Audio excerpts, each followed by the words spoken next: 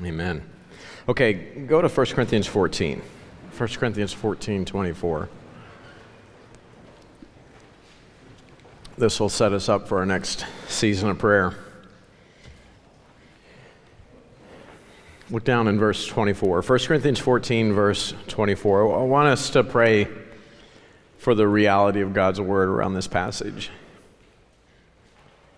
1 Corinthians 14:24 says, "If all prophesy, and there come in one that believeth not, or one unlearned, he is convinced of all, he is judged of all, and thus are the secrets of his heart made manifest. And so falling down on his face, he will worship God and report that God is in you of a truth." We need to pray that God would bring the unbelieving to come and worship him because we're his people, that he is in us of a truth. We want to pray that the lost would be overcome with the reality of who we are and what we have in Jesus.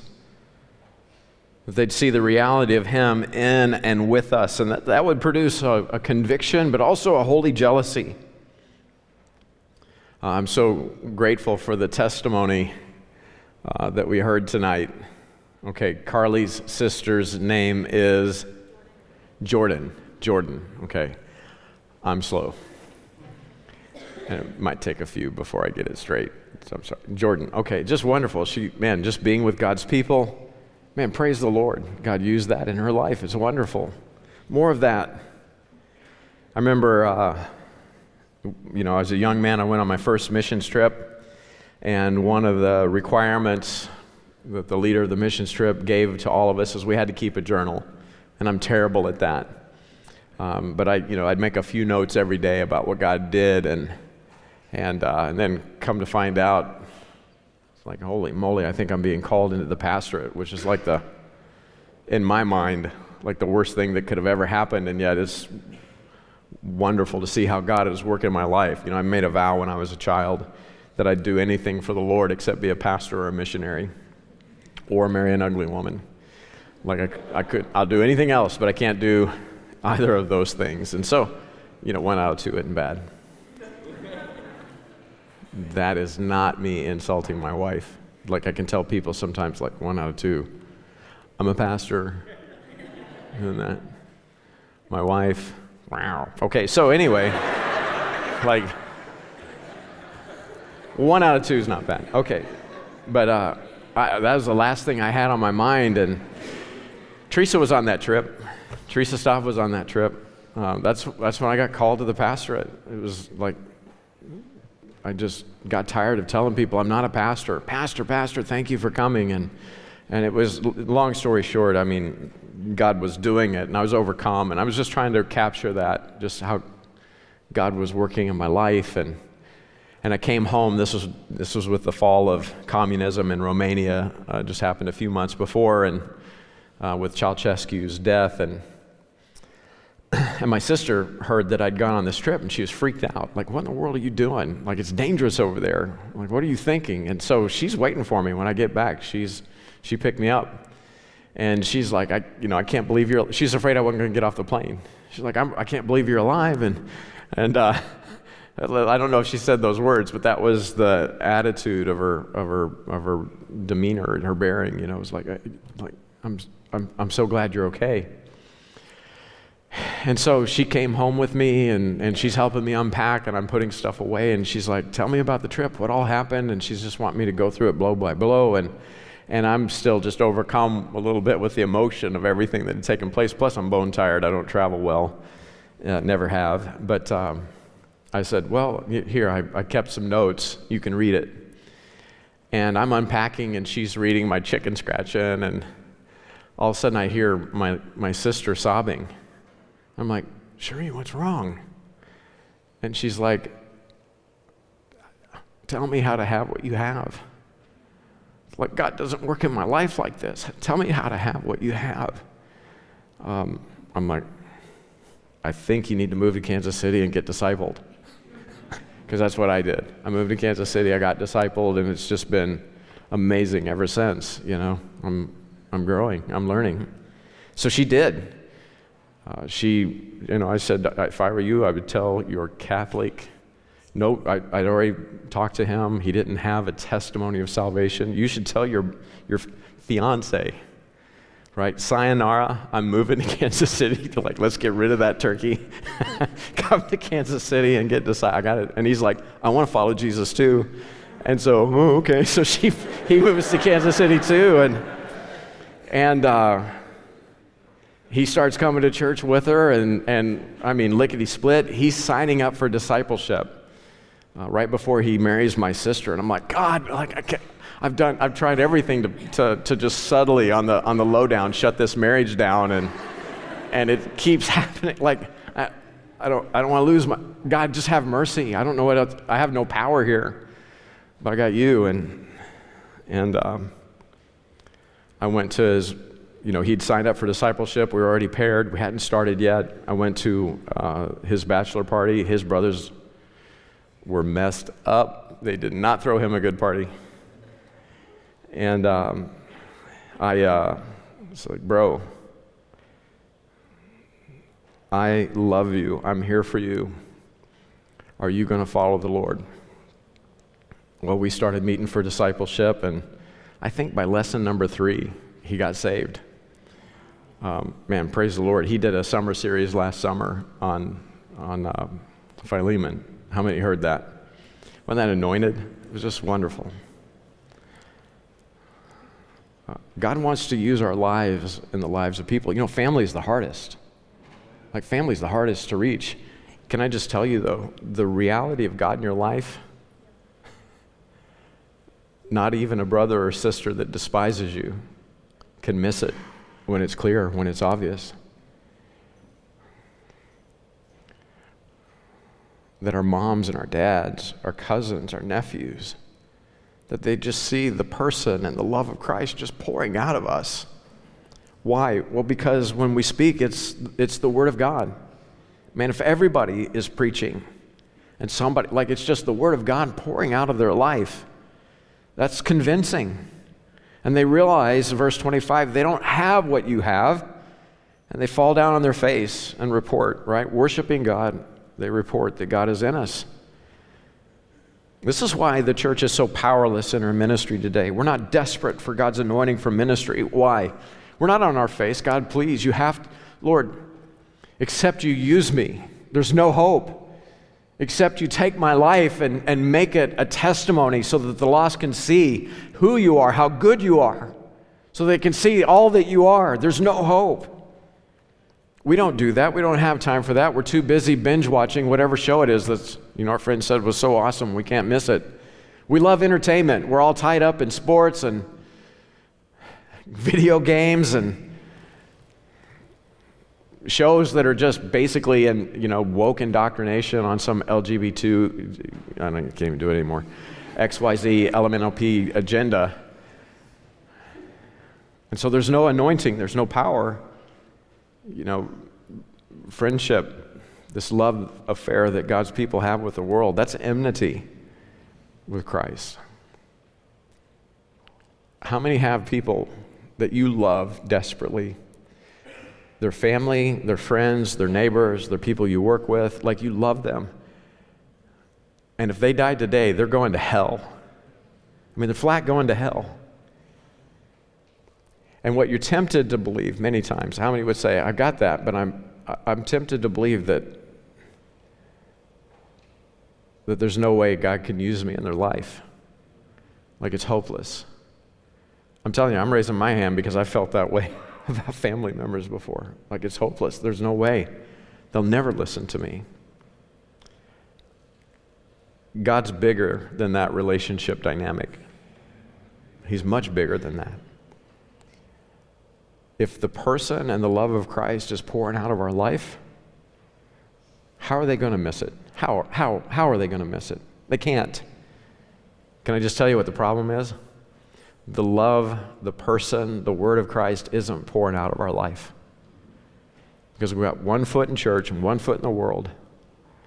We love worshiping together. We love the Word of God, as long as it's in its place and it doesn't get too out of bounds. It doesn't get to be too much. As long as we don't get overboard with it. and our families see it. I don't know about you, but I want to be that guy that the Lord uses in the lives of people. I know this.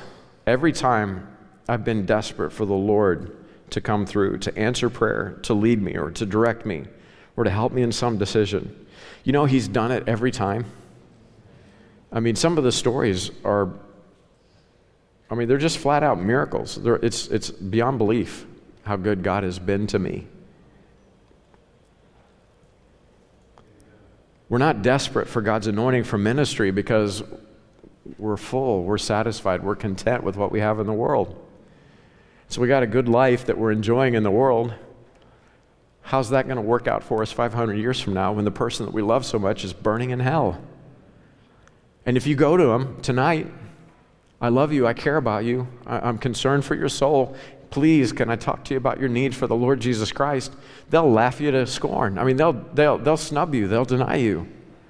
Because you don't have an open door. There's not an anointing. Is this making sense?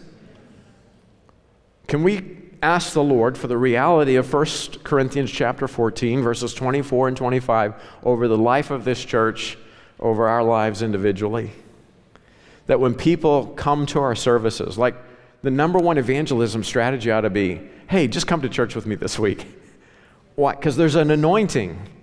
You'll see the truth that God is in us. You may not tell them that. You just know that that's what will happen. And just come to church with me. See, we can't manufacture this. We can't make it happen. All we can do is call on the Lord to help. But if it's not what we really want, if what we really want is to go next level on our entertainment, whatever that looks like, a bigger TV, better sound system, more immersive experience, better video game quality, more access on more levels with sports, whatever entertainment is that you're pursuing, maybe it's substances, I don't know.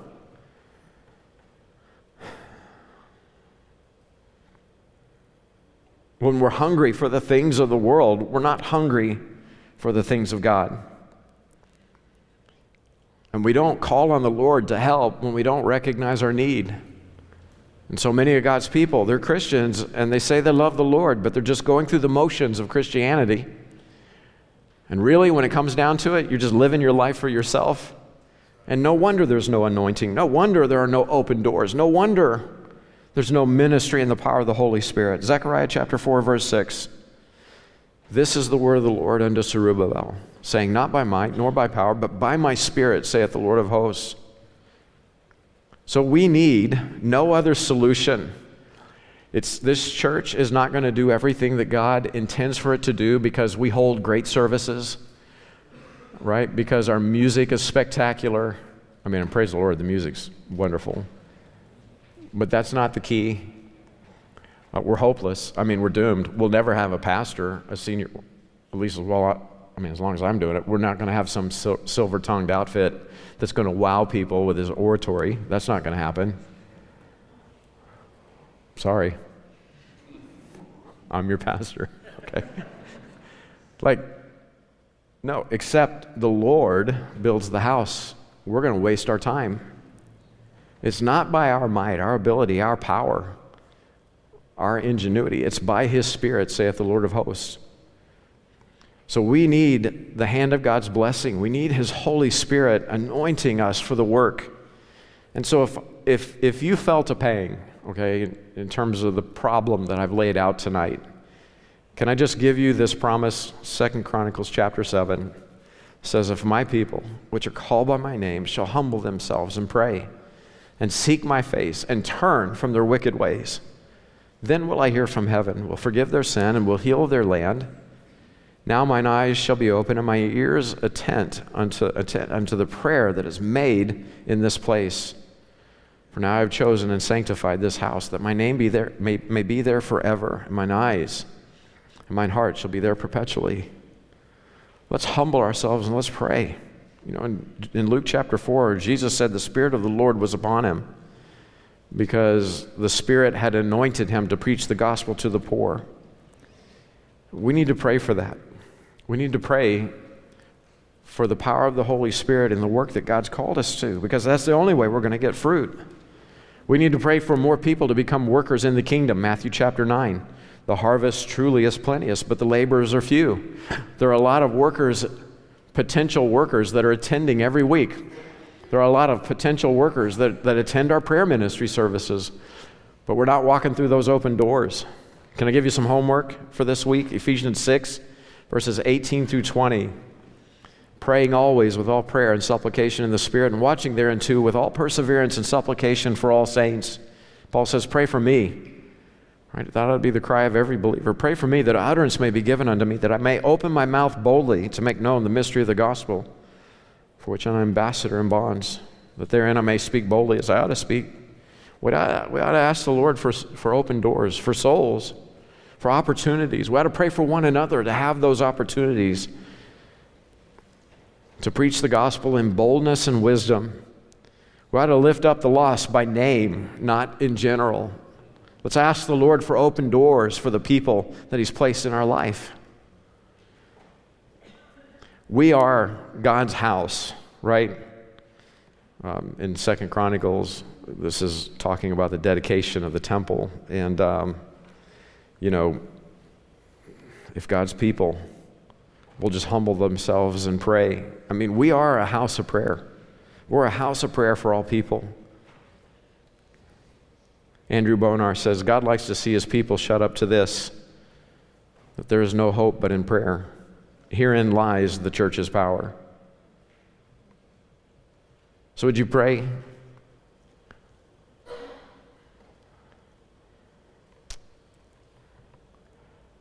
In terms of my physical diet, when I recognize I'm not going to beat Pastor Will in a race because I'm too fat, this year is not my year, y'all. But next year, oh yeah, I'm going to destroy. I have to quit sugar cold turkey. And it's just like, I'm always running. I need a little snack here or a little snack there. Like, sugar is addictive. Has anybody noticed that? Sugar is very addicting, okay? And like, you come to expect that after supper, you're going to have something sweet. Like, that's how civilized people live. And stopping that, and it's a lesson I've learned multiple times in my life. I mean, I do know how to lose weight. It's just not easy to say no to the things that please me in the flesh. But that's what it takes. And if I'll do that for a couple months, all of a sudden, I'm not craving sugar. Like, my sugar addiction's broken. And then the food that I'm eating actually does taste better. Like, I enjoy it more. What did I have to do? I have to cut out the thing that was stealing my affection. I had to say no to that in order to be able to enjoy what is good, right, and proper for me. Is everybody with me? This is a pretty fundamental principle in life. Okay, if you're going to lose weight, you got to cut out the sugar. You got to increase your activity. Like, oh, you don't understand, it's harder than that. It's math. It's math. You don't understand my extenuating circumstances. I'm an exception to the rule. You still can starve to death. I mean, it's a calorie thing. You got to cut out the things that are stealing your affection in order to be able to appreciate what's good for you. And if we're whoring after the things of the world, we're not going to have an appetite for the things of God. I'm just telling you, there's no way around it. Some of you, you need to get your phone shut down. Right? You need an app that cuts out all the other apps. You need email, a calendar, the ability to call, get a text, and then that's it. No internet, no apps, I'm trying to think of some apps. No TikTok, no flim flam, cut it out. Like, well, I don't have anything to do. Oh, really? Oh, yeah. I'll be bored. Oh, will you? Like, man, I'll just be miserable. I'll feel like maybe get your Bible open and get on your knees. Get hungry, get desperate for the things of God. Why would the lost world come in to a bunch of carnal Laodicean, in the midst of a bunch of carnal Laodicean people and say, oh, I need this? They look at most Christians and they realize there's no difference. They live just like they do. There's no difference. And we need the person, the life, the love, the word of Christ to just pour out of us. Amen? But you're not going to do that if you're married to the world. Some of us need to break up with something or someone. We need to cut it out of our life and get serious about our relationship with the Lord. Your kids are running off, acting a fool. They don't see the reality of the life, the love, the light, the word of Christ in your life. I can belabor this all night. But can we just pray for the anointing? Can we pray that we be a people who are hungry for the Lord and that the lost will see it?